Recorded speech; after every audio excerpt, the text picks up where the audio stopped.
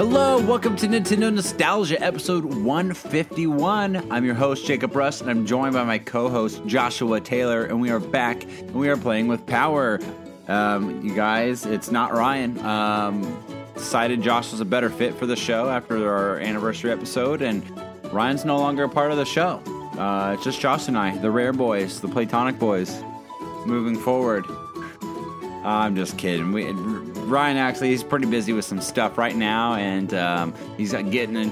I think he has a new job now, so settling into that. It's he's just needed a night off, and we're actually recording on our traditional day. It's a Tuesday today instead of a Monday, and no worries. So, but Ryan, Josh, and I are gonna do it justice here. We have a lot to talk about. We're really excited about this topic, and we can't preach it any better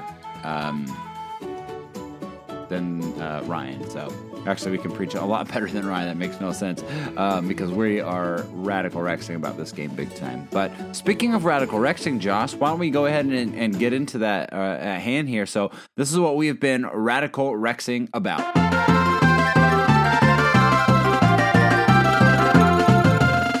And Josh, why don't you go first, man? What is exciting for you today? All right, so to avoid the topic at hand for now, because I'm sure we'll get into that just plenty. Yeah, we will. I'd say from a gaming side especially, Luigi's Mansion 3 is definitely big on my list.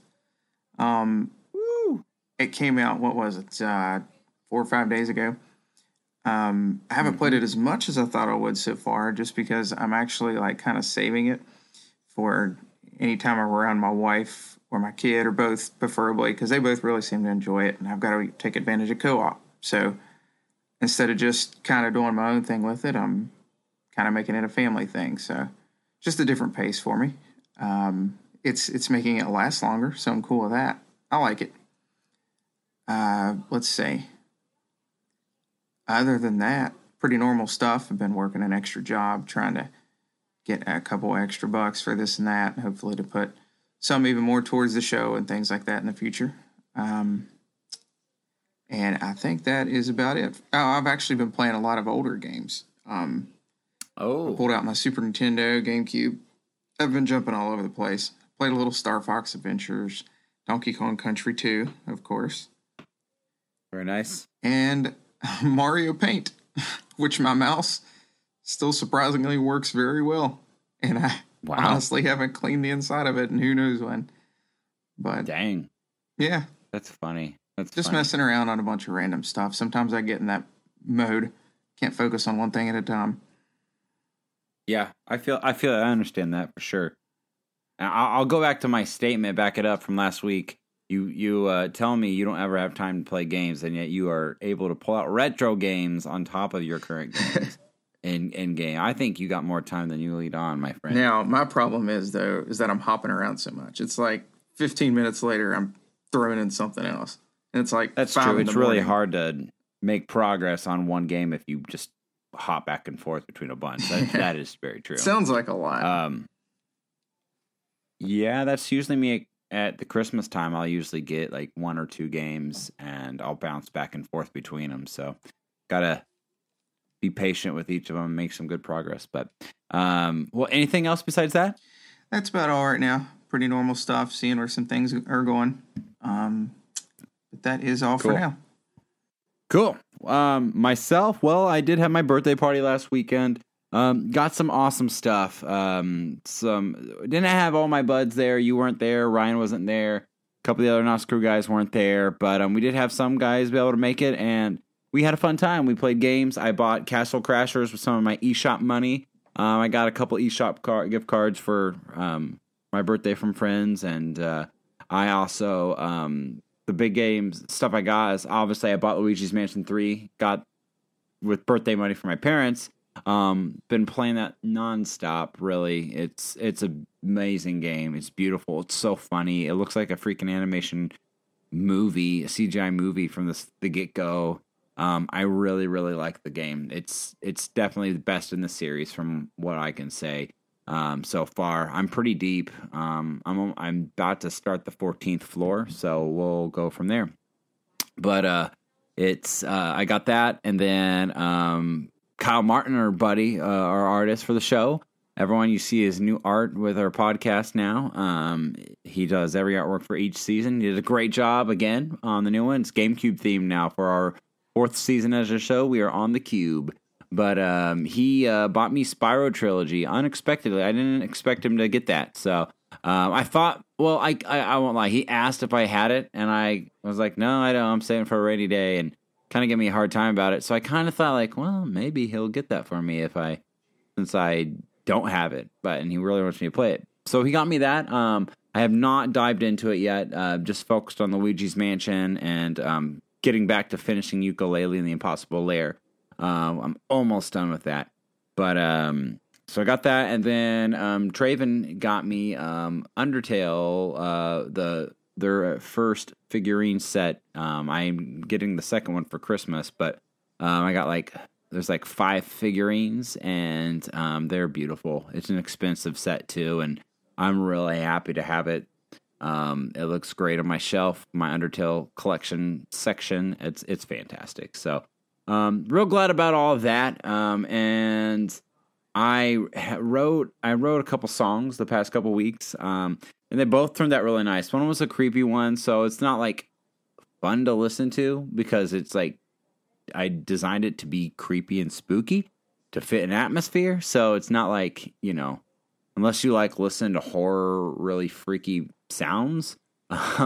It's not one I will typically listen to a lot. I like to go back and listen to my songs to critique them, see if I don't like something or if I do like it or I hear something I want to add.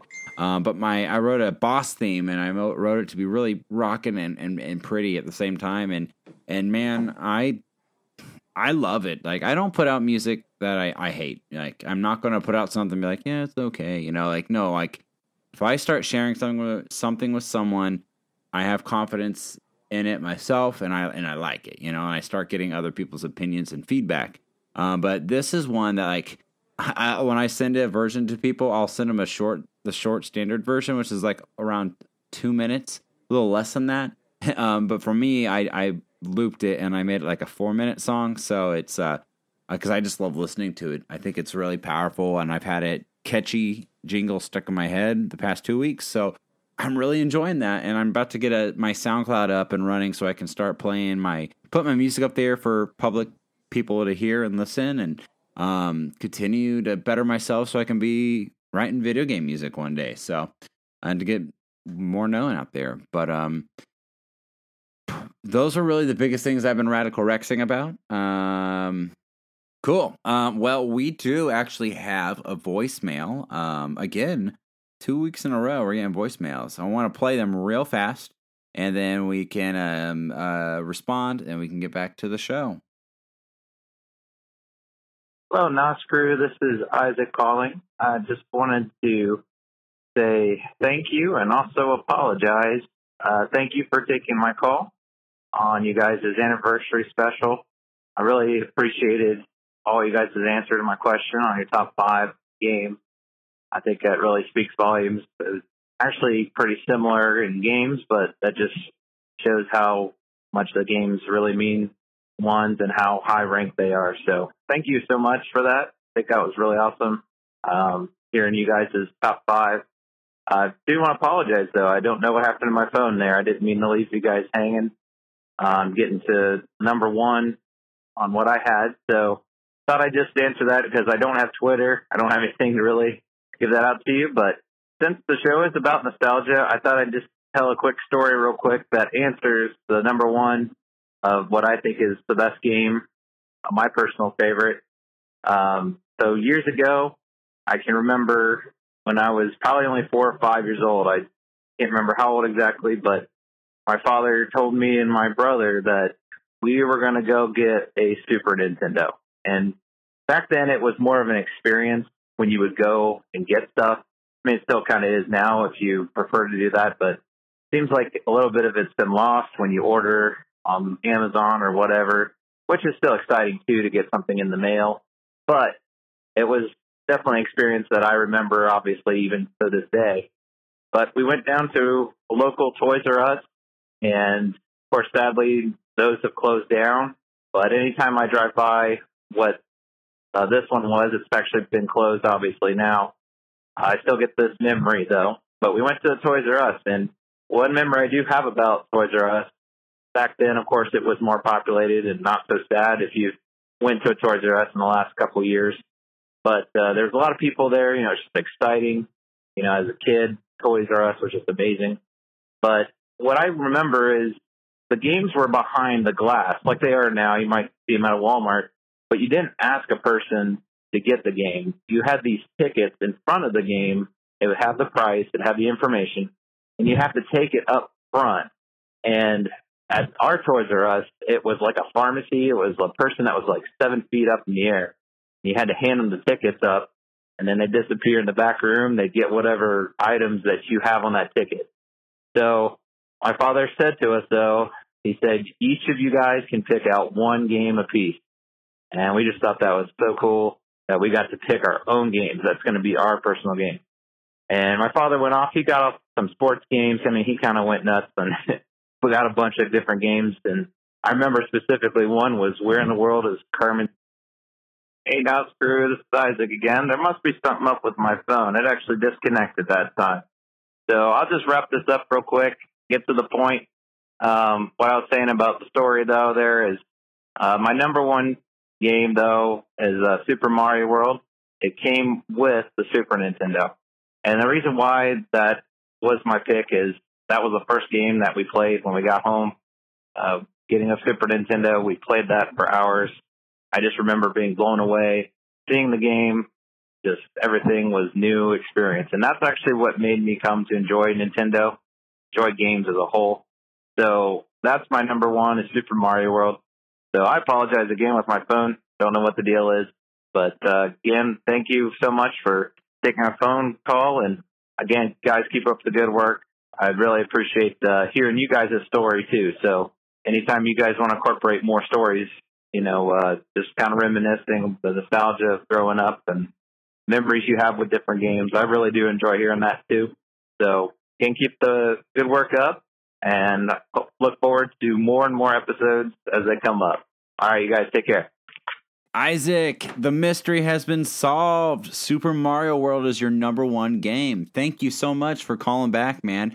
I was thinking about that earlier this week. I was like, oh, yeah, I wonder what his number one was. But don't worry about it. It's not your phone. Google Voice actually has a 3-minute timer. So if you go to the 3-minute mark, it automatically just shuts off. That's all it does. So you did the right thing, actually, by calling back again. When it went off this time. And man, I think you're about to say like Carmen San Diego or something. That's what I thought you were going to say, what your dad got. I'd like to hear the rest of that story, so maybe you'll call next week and tell it. But thanks for calling, Isaac, and clearing that up. And man, I tell you what, I don't remember any of that about Toys R Us. At least not the one that we had. Maybe they did it, but that sounds like a magical time. And you're right. Getting games and systems are, for most people, are not as special. Like, it was very special. You know me from the show. I try to make it special. When I got my Switch, I made it very special. I went and took my daughter with me. She was just a little baby at that time, but took her with me. And like, I'm never going to trade my Switch in, even though like it would be nice to trade it in and get a bigger battery life Switch because you can get good money for it. I'm not trading it in. You know why? Because that's the Switch I got with my little girl. Like, she was brand new to the world, and I consider it her first Nintendo. It's the first big Nintendo product I bought with her here, and I'll always cherish that. And I made it a big deal. I pre-ordered it at GameStop. I took work off. Met up with Ryan early. We went there together. We got our Switches. We got our games. We got our Amiibo. We got our Pro controllers. Magical times, and you're so right. Like it's not like that anymore. And unfortunately, I just wish people thought like me. I guess.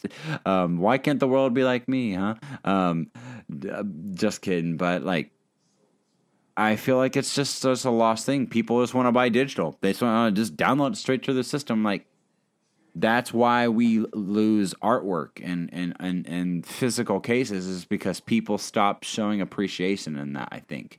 And companies are saying, oh, people would just rather download it directly the day of instead of going out to get it. Or people would rather order it on Amazon, which I'm not a fan of myself. But, so thank you for calling, Isaac. Josh, you want to chime into Isaac's phone call real quick? Yeah, actually, I do remember that at our Toys R Us. It was just nothing but like rows of papers, like he said, that you would pick up and take up front.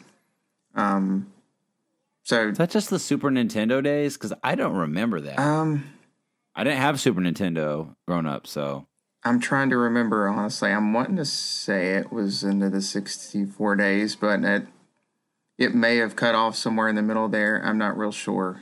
I do remember like a big demo booth sort of thing. I don't think there was actually a controller hooked up to it, but there was like different buttons you could hit to watch different videos for different games and stuff. And I remember that being a bunch of Super Nintendo ones at the time, but some of that all kind of blurs together at this point. But yeah, I remember a lot of that. Neat. Cool. Well, Josh, I think it's time that we don't waste any more time in this episode. We've got a lot to talk about. We're about a half hour in now, and we are decided we're going to bring a game that Josh and I have been radical rexing about a lot to the table. And guys, we're talking about it. There will be some spoilers. We're not going to be all spoiler free. We're not going to try to ruin it all either, but you've been warned. We are talking about Yooka-Laylee and the Impossible Lair.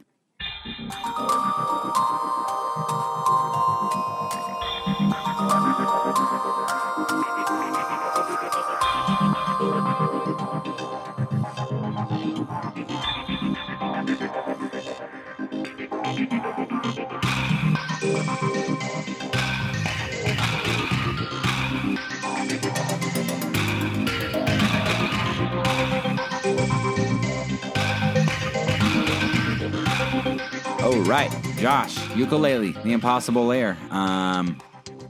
Yeah, this game rocks. I freaking love it. It is, you guys have heard it. It's just like Donkey Kong Country. It's totally like Donkey Kong Country. You get into those levels, it feels like Donkey Kong Country. I see the Kongs running on the screen, in my mind, and because it feels the same. I mean, Playtonic, unlike the first game, Yooka-Laylee, where they try to be a spiritual successor to Banjo-Kazooie, this one, they've really taken a unique approach. Yes, Donkey Kong Country is definitely the inspiration for the main levels. However, there's a lot of not Donkey Kong Country stuff in this game, especially the overall world. It's more of like a Zelda top-downist part or Mario 3D world, and you do a lot of tasks in that, and that's fun too. It's fun to explore and to go about it. Josh, what were your first thoughts when you booted the game up? I was excited from to begin with, really. Some of that, of course, is a little bit of my own bias, but yeah, from the first level on, I knew it was going to be something special. Of course, by the end of it, it's, I would say, and this is coming off of it, having it for about a month now, I would say it's my favorite game this year that I've played. And I've played a lot this year, probably more than I should have. So I think that's saying we something. know you like the game. Yeah. So, now, yeah, I don't even know where to begin with all of that. The music, I guess the opening cutscene, all of it. Yeah, I think the opening cutscene is a great place to start. You start the game, and it throws you right into the middle of like chaos. It's kind of like what's happening right now? Like you are in the middle of. You're seeing Capital B. Last time you saw Capital B, if you played the first Yooka-Laylee, spoilers, like you beat him and he fell into a tome book, and he was kind of like trapped in it. And now you see him, and you're right there in the middle of this battle with him, and he's had a little bit of a wardrobe change since the last Yooka-Laylee, hasn't he?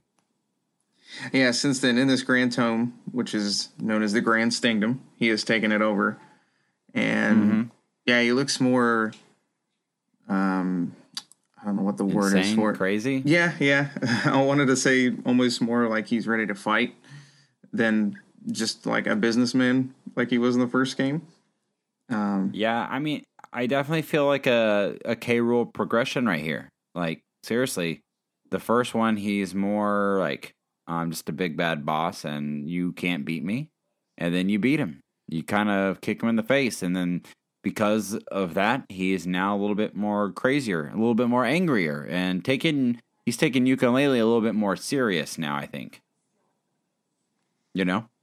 Yeah, that's where it starts you out straight in that impossible lair. Like the title says. From the start.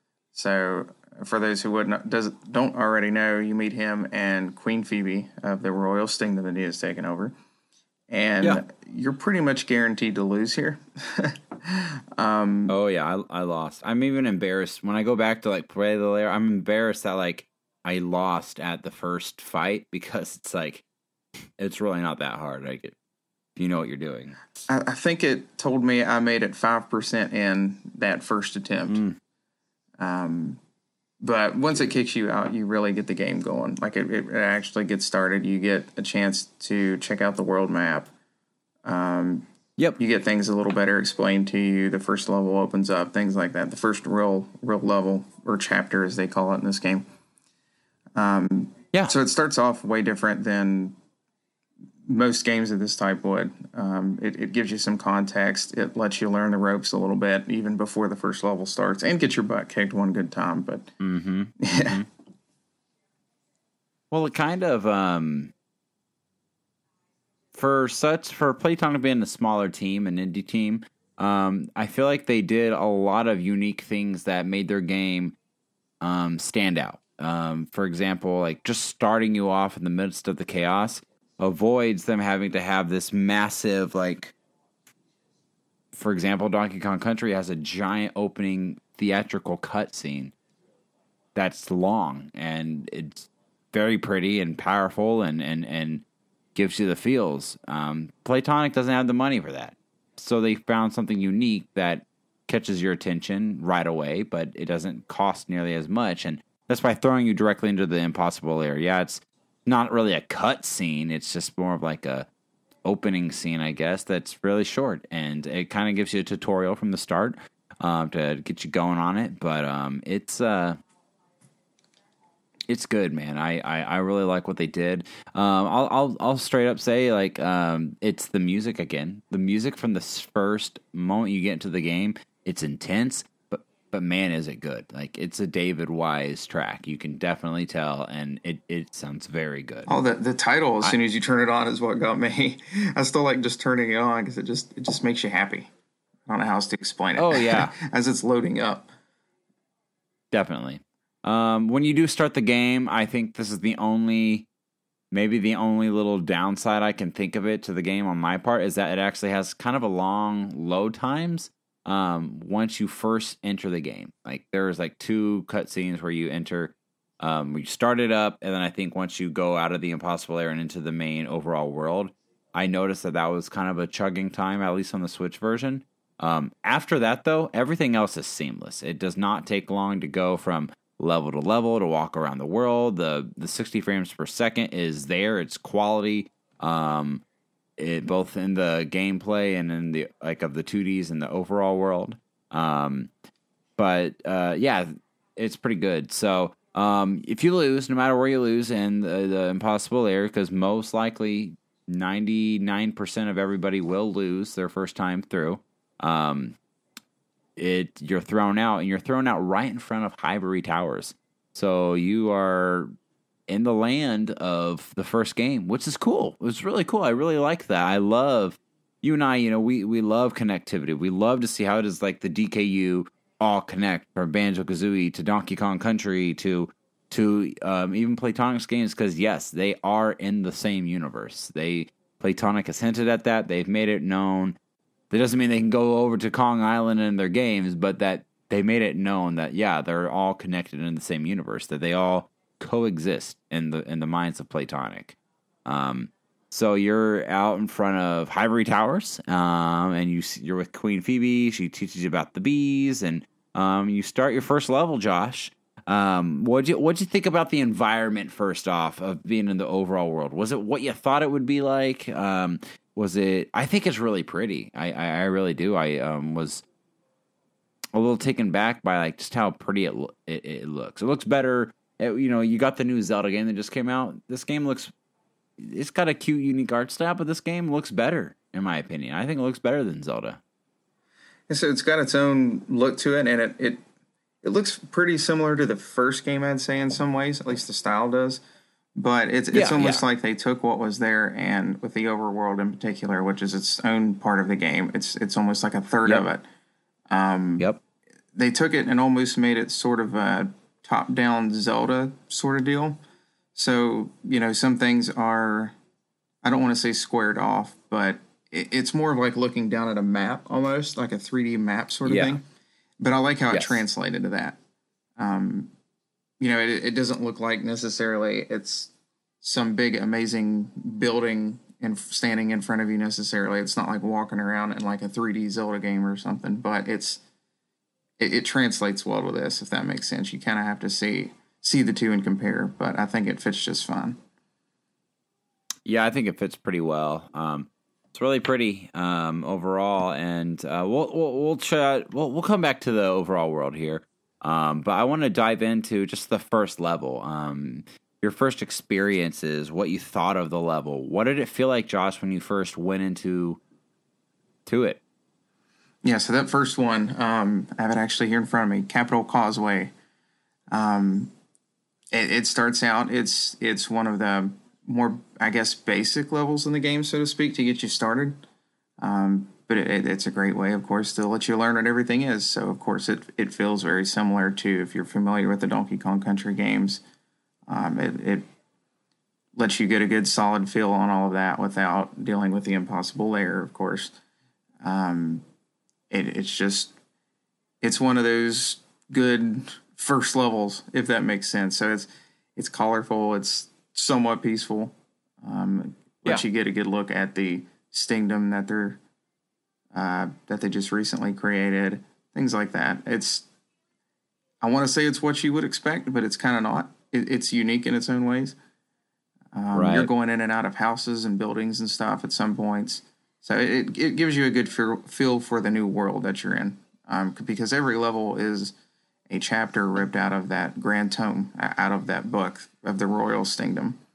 And this is just sort of that homeland part of it, so to speak.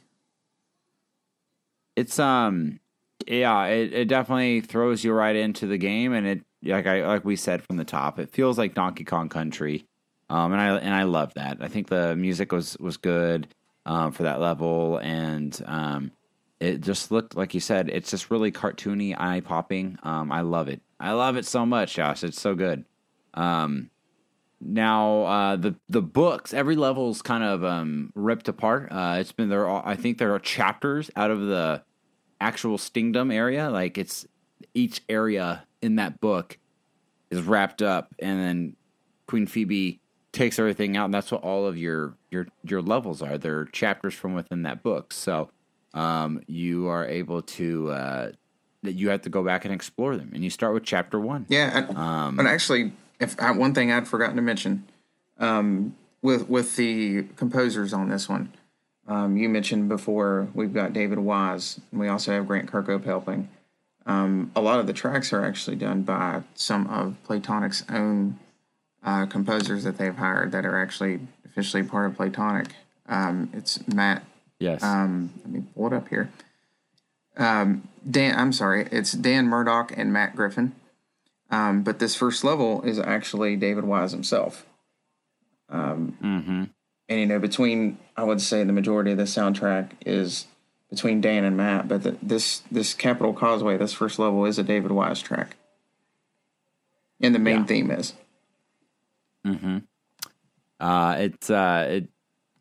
It's good music, man. This whole game has quality music, guys. If you're a sucker for good music like me, this game has it. It's pretty darn good. So when you collect a bee, by the way, each level has a bee. That's what the point of going through here, and the point of Yooka-Laylee and the Impossible Lair is. You got to go collect little bees. They are here to be a shield for you. Basically, they give you free hits as you try to get through this long, really tough lair. And they draw that up. You see it in the artwork after you collect a bee. Each bee is different. They're based on Platonic character or people who work at Platonic. And then they also had a contest, obviously, that a handful of people got to enter, and they got selected to be a bee in the game. And Josh's little girl he was entered by Josh himself, and they won one of the spots. So, Josh, what's your daughter's bee name in the game? So her real name is Lillian, but her bee's name is Lil Bean, and it's Lilbee. I have to think about that, and then ANN. So everything is a bee pun, including her name. Yeah, I love it. And they made a little character after her because she had written a little book. We made a video for it and gave it to them.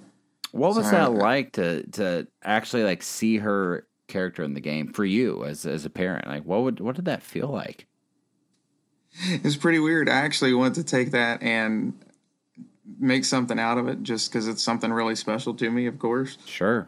For multiple reasons, because I love this company, and two, actually, one, it's has something to do with my daughter, so that's a given. Right.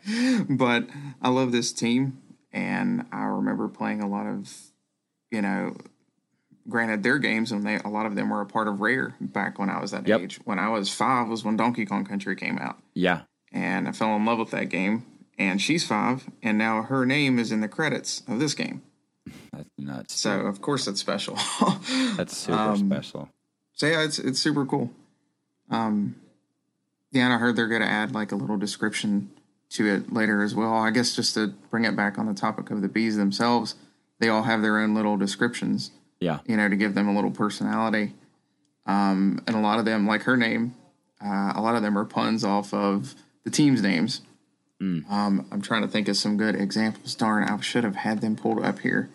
But yeah, so she got to be a part of that too. It's cool to see her name mixed in there with things that are references to, that team in general is pretty cool. Dude, it's surreal. Your daughter is now a real character in the Donkey Kong universe.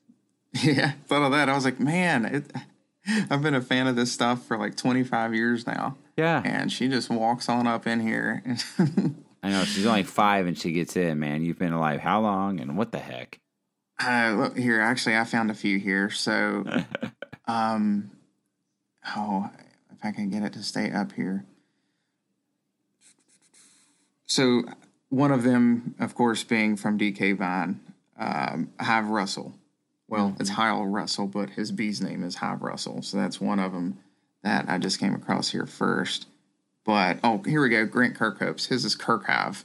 Everything's off of that, a bee pun.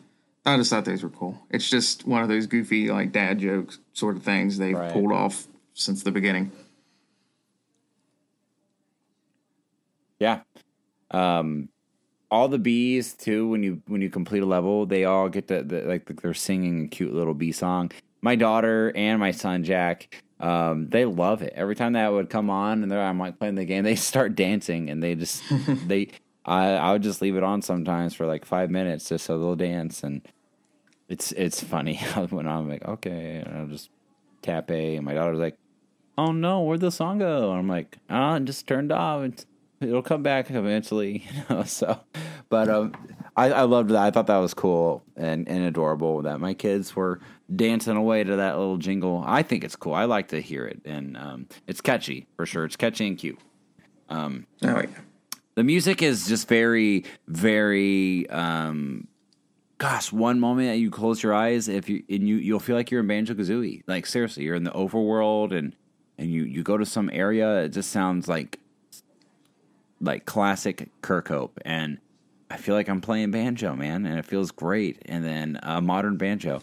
And then you go into a level, and the music is just epic and yet beautiful at the same time. And that's what I love about David Wise, is when he'll make something that just sounds so pretty, but yet so energetic. Like, it just the water level, the second level of the game, is one of my favorite tracks, and it's it's not really a water. It turns into a water level. We'll talk about that here in a second. But the level itself is like a factory, and It's just a very techno-y feel, I guess. But it's so good. David Wise did an awesome job. I guess that's a great segue into what you do with the levels. The levels are not just one level and that's it. Like, how do they get us to go back, revisit these levels? How do we go back and revisit these levels? So, in a couple examples, like one of them, there is in the overworld, there is a little switch that you flip and it pours water down on the book or on that chapter. So when you go back to visit that level, it's filled with water. Another one, you flip on its side, so then you jump back in, and the whole world is completely sideways. So not only does it take the layout of the original level per se and do something crazy with it, a lot of times you end up on a completely different path. So it's like a completely new level. And it's gone about in a way that I don't feel like I've seen in a game before. I know we've compared this a lot to Donkey Kong Country and things like that, but it's definitely one of those things where it does its own thing, and it does it really well. Yeah. It's really fun. It's really unique. It really does. You'll see areas in the level like, oh, I bet I could get up there. I wonder if there's a secret up there, and like, you can't. And then you realize when you do whatever the level, how it changes when you transform it. They're like, oh, I see the dots now. That's an area for this section of the game.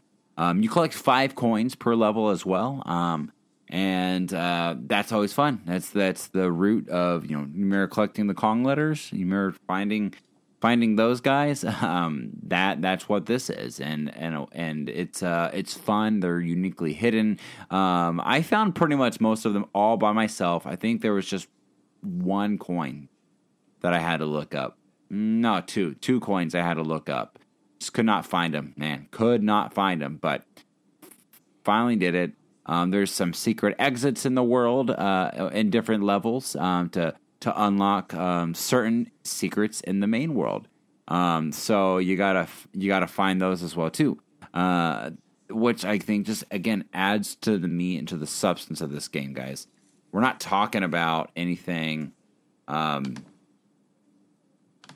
I mean, some of the stuff is new take, but it's stuff that we love. Like you talk about, it's kind of weird, Josh. I would argue that they did almost a better spiritual successor job with this game to DKC than they did with Banjo-Kazooie in the first one, because the first one did have some issues. Even though I loved it and I don't think it deserves the backlash it got, this game is almost like perfect, if not even better than what Donkey Kong Country has been.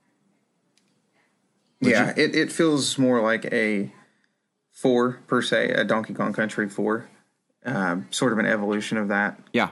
Then I almost would say the retro games do, and that's not anything against the retro games. No, I really do. not at all. I really do love actually Returns and Tropical Freeze. But this almost feels somewhere in between the two.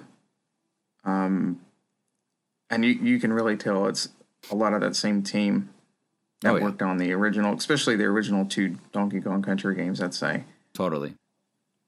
So let's talk about some of the other mechanics in the game. We have tonics. We collect tonics. You can find them hidden in the overall overworld, and you can find hints to go look for them, and you have them in the... You can, I think, maybe... Do you buy any from Vindy at all, or is that just like the first one? I think it's just the first one, if I remember correctly. I can't remember right now. But yeah, you find them everywhere, and you got to hunt them down basically, and do different secrets to find them. And each one has a different unique ability with it. Either it can transform Yooka-Laylee, it can give you a special ability, it can make the game harder, or it can change the aesthetic of the levels. There's some fun, like Game Boy Retro. It looks like you're playing on a Game Boy. Game Boy Color. There is VHS tape, which looks like you're playing an old VHS tape from the 90s, and I love it, man. Talk about nostalgia. This game is like full of nostalgia. They have a 64-bit tonic where Yooka-Laylee are legit polygonal not so pretty looking characters from the Nintendo 64 era. It's cool. I freaking love it. There's just so much to say about this game. Now, you collect quills. The quills are a currency. And that's something a little different for Banjo-Kazooie. Like, you collect a bunch of these, and these quills you do spend to activate the tonics. And you basically, some of the tonics, they may help you. They may give you a power upgrade and make you like a beast, but you're sacrificing how many quills you actually get at the end of the game. So like it'll start subtracting. You could collect 500 quills, and then it'll take 0.8 of those off, depending on if you have a lot of tonics on that will actually help you in the level to make it easier. However, you can make it the opposite. You can go harder. You can put on give all enemies googly eyes, which basically gives them a second hit. Or you can put a spotlight on you where the whole level's dark and it's just on you, but you got to get through that level. Or you can change the check marks where, can you get through this huge section of the level without dying before you can actually save. And that'll actually, it'll increase the amount you get. So you get 500 and they multiply it by 0.5 and you get tons of quills, which is really great. Josh, I don't know, but how did you feel about the aesthetic ones? Like when the background would change, when our ukulele would change as characters? I think some of them, like some I actually still use just on and off for fun. Some I kind of honestly would like turn on a couple times just to kind of play with. And then that's about it. Because some honestly do make it a lot harder to see. Or like there's a couple that are black and white and they are pretty cool to check out and play around with. But I kind of like to see the game for what it is originally supposed to look like. So I don't use them a whole lot, the aesthetic ones at least. I do like the VHS one, to be honest. That's probably the biggest aesthetic one. I've used that, and if it counts as that, the 64 tonic one, where they're the 64 model. Yeah. I do like that one a lot. So a lot of the ones that change them I actually do like, because there's that. There's one that you can just, with the A button, you can make them change colors. Yeah. What is there? There's a shadow puppet one where they glow. There's a lot of cool ones like that I do like. I would say, along the veins of you, like I've said it before on the show, I'm a very much a traditionalist. So I would test them out and play them, but it actually really bothered me internally. I'm like I don't want to like beat this level and it's got a disco light on. Even though it was cool, I just, at least for my first playthrough, like when I started going back to levels and that I've already played, and I'm just there to like grind for some quills or look for some coins I missed, then I started to feel more comfortable with doing that. However, I do think a lot of the background color ones, me personally, I haven't really heard people complain about this, but I found it harder to really see and to focus and concentrate. That VHS one, man, like I turned it on and I played through the level, but I was going through some stressful situations and it was not fun seeing the white, stupid lines that you would get on a VHS tape scroll up when I'm trying to focus. That made it harder and it was annoying. But I did keep it on and finish it out. But I think my top two favorite transformation ones are definitely the color one where you can change all your colors. I thought it was cool to see the different color swaps ukulele have. And I love the glow and the dark one. I think they look really, the glowworm, I think it is. They really look bright and colorful, and I love that. And I like the cartoon one too. There's one that makes it look like a Saturday morning cartoon, more hand drawn in that style, and that was cool. So I enjoyed those overall, and yeah, you can really feel like a beast if you get the like power up ones.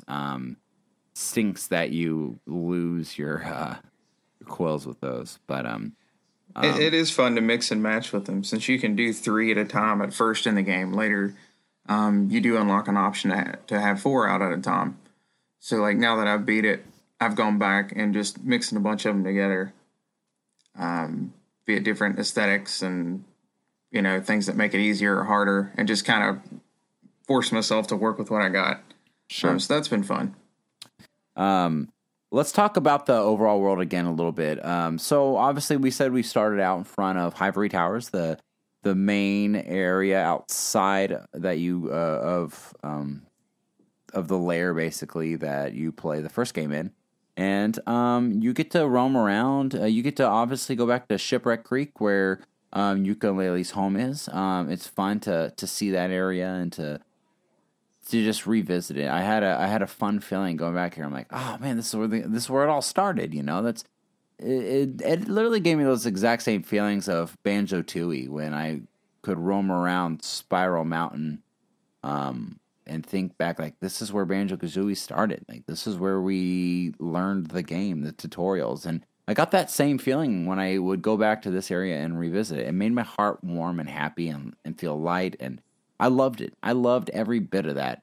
But you get to see this map is big, Josh. It looks a little small at first, but it really expands. Everything is clouded up, and then once you get to a new area, it unlocks itself and shows it on the map. And you got to see so much more around just outside of the main area that you played in the first game, which I thought was really cool. And I think that would be really, really awesome if they could explore those areas more in like a 3D platformer setting. Like, you know what I'm saying? Like we get to go revisit those areas, but they're more fleshed out and they're more open, like a 3D world sandbox. Oh yeah, and I think this opens that opportunity up in the future more. It's building more of the world around it, so that's cool. Absolutely. But no, there's just a lot of mystery, a lot of secret passages. To find, like we said, there's secret passage levels in the games to come out at a different area that you can't reach just by trying to get to it in the overworld. You have to go through a level to find the secret path. All that stuff is fun and unique and cool. You even find some of the battalions are hidden in the main world, and you got to find them that way too. So Josh, like I said, there's not, without spoiling the game in general, there's a lot here to this game. This game really, I'm not surprised that it's so good. I'm really happy that it's so good, performing well, it runs well on all systems. Let's just recap real quick, what the Impossible Lair is like a little bit. Because it's hard. It's long and hard, and you don't get to restart you don't have any checkpoints. If you lose, you start over. You get to the very end of you get to the very end, the last fight, and lose, you start over. And it takes you maybe, I don't know, 15, 20 minutes, would you say, to get to the end of that level? Yeah. When I had my successful attempt, it was my 7th attempt through it. I think I didn't completely clock it, but I think it was about 20 minutes. And usually before that, if I'd fail, it was around 15 minutes or so. So it takes some time, but it's one of those things where if something's like unfairly difficult, it can usually end up causing me to get really frustrated, and it just doesn't seem worth it. I won't call out any old platformers, but there's a couple that come to mind. But this one, I don't feel like it ever really got there. A lot of what I was doing wrong, I felt like it was more my fault. It didn't feel so cheap, and it just felt like this big, really cool goal to be shooting for, like the whole time. Like everything you earned, all the battalion members you've gotten to help you, like all led to that. And it was just always it was one thing I don't think we mentioned. You can go to the Impossible Lair at any point during the game, so you can go right back in at the beginning, or if you're halfway through and have 22 bees or 48 bees, however many, you can go back in and give it a shot. So when I beat it, I had all the bees and all the help I could get. Same. But yeah, I actually really liked the concept of it and how it was handled. Even the difficulty of it, I felt like it was about just right. I don't think I would want it any more difficult than it was, but I definitely would not want it to be too easy either. So I feel like it hit a good balance. It's hard, but you guys, if you played any Donkey Kong Country games and even some tough Mario levels, you guys just have to have the mindset, you guys and gals, that you're going to die a lot. like you will die over and over again, and you just have to learn it. And that's really how you do it. Expect to die, have some patience with yourself and grace with yourself and patience with the level, and you will slowly get better. And you'll eventually master it, and you'll be like, that was easy. But you wherever time you pass your part where you made it before, there's a giant ukulele balloon heads of them, and it's just like saying that's as far as you made it last time, which I thought was cool and clever and cute to just kind of point out like, hey, you were here, congratulations, you're past here. I always try to challenge myself to get through in each area better than the time I did before. Like the amount of bees I've lost, so I try to like at least get through the first section without losing 10 bees. That I really hope I don't lose 10 bees, so sometimes I'm successful and sometimes I'm not, but overall, guys, this game is great. I'm sad to say that currently, at least the last time I checked, this game is not in the top 30 on the eShop, and I don't understand it. I really don't understand it. I think it's a bogus excuse when people are like, there's just a lot of good games out right now. No, bullcrap. Like, sorry, I may be sounding a little extreme here, but it's like, it's a good game. Don't tell me like because Dragon Quest XI's out that you can't go get this game. People buy games all the time. This game, if it was a Donkey Kong Country game, it would have sold at least 2 million by now. Guarantee it. It would have sold a lot. But I've seen more complaints that people are like, I don't trust them after their first game, which wasn't that bad of a game in the first place. Wasn't bad of a game. The Switch version's awesome, and it fixed a lot of the issues from launch. But because of the rough start that they had from their first game, people are overlooking this game. Just they're writing it off. And Josh and I have witnessed that from just multiple accounts, just watching people online. We don't even have to engage. We just see it. And it's really sad to me. People are missing out, and I really hope Playtonic can really get their sales boosted, especially on Nintendo. Like, that's their main crowd. They've said that their main audience is Nintendo. And guys, we strongly encourage you to go get Yooka-Laylee and the Impossible Lair. Whether you have it on a Switch, whether you don't have a Switch or not, like, if you have one of the main systems, go get it. It really is good. You won't be disappointed. We promise. It's going to be fabulous. Josh, anything else you want to add before we close out the show here? Not a whole lot to that, really. I agree with everything you said there. I could go on and on about it. I do think it shouldn't be ignored. And, yeah, it kind of irks me, too, that I haven't seen it talked about more than it has been, and I think it deserves more than that. I think there's a little bit of a... I don't want to sound negative, so I'm trying to think of the correct word to say here. I think it's popular to hate on that team, perhaps, online. Yeah. And some of that is just kind of bogus. So it is bogus. I recommend checking it out, especially if you're into those old platformers. If you're into the old school Rare games, of course. I do feel like it was made for crazy fans like us, but I feel like even if you didn't grow up during that time, I think it's something really special, and I think you can enjoy it. I definitely think it's worth your time. The reviews have been great. So yeah, check it out. It's a lot. Heck, it's even cheaper than a lot of the full price games. For sure. Definitely something that shouldn't be overlooked, and I hope that changes over time. Hopefully here coming up on the Christmas season and everything that picks up. That'd be cool. You know, I like to get the word out on it. I do think you're missing out if you're overlooking it. For sure. Well, guys, we're going to wrap up the show here, and Ryan wasn't here, so we didn't do our due diligence at the start, but I'll try to do some due diligence here.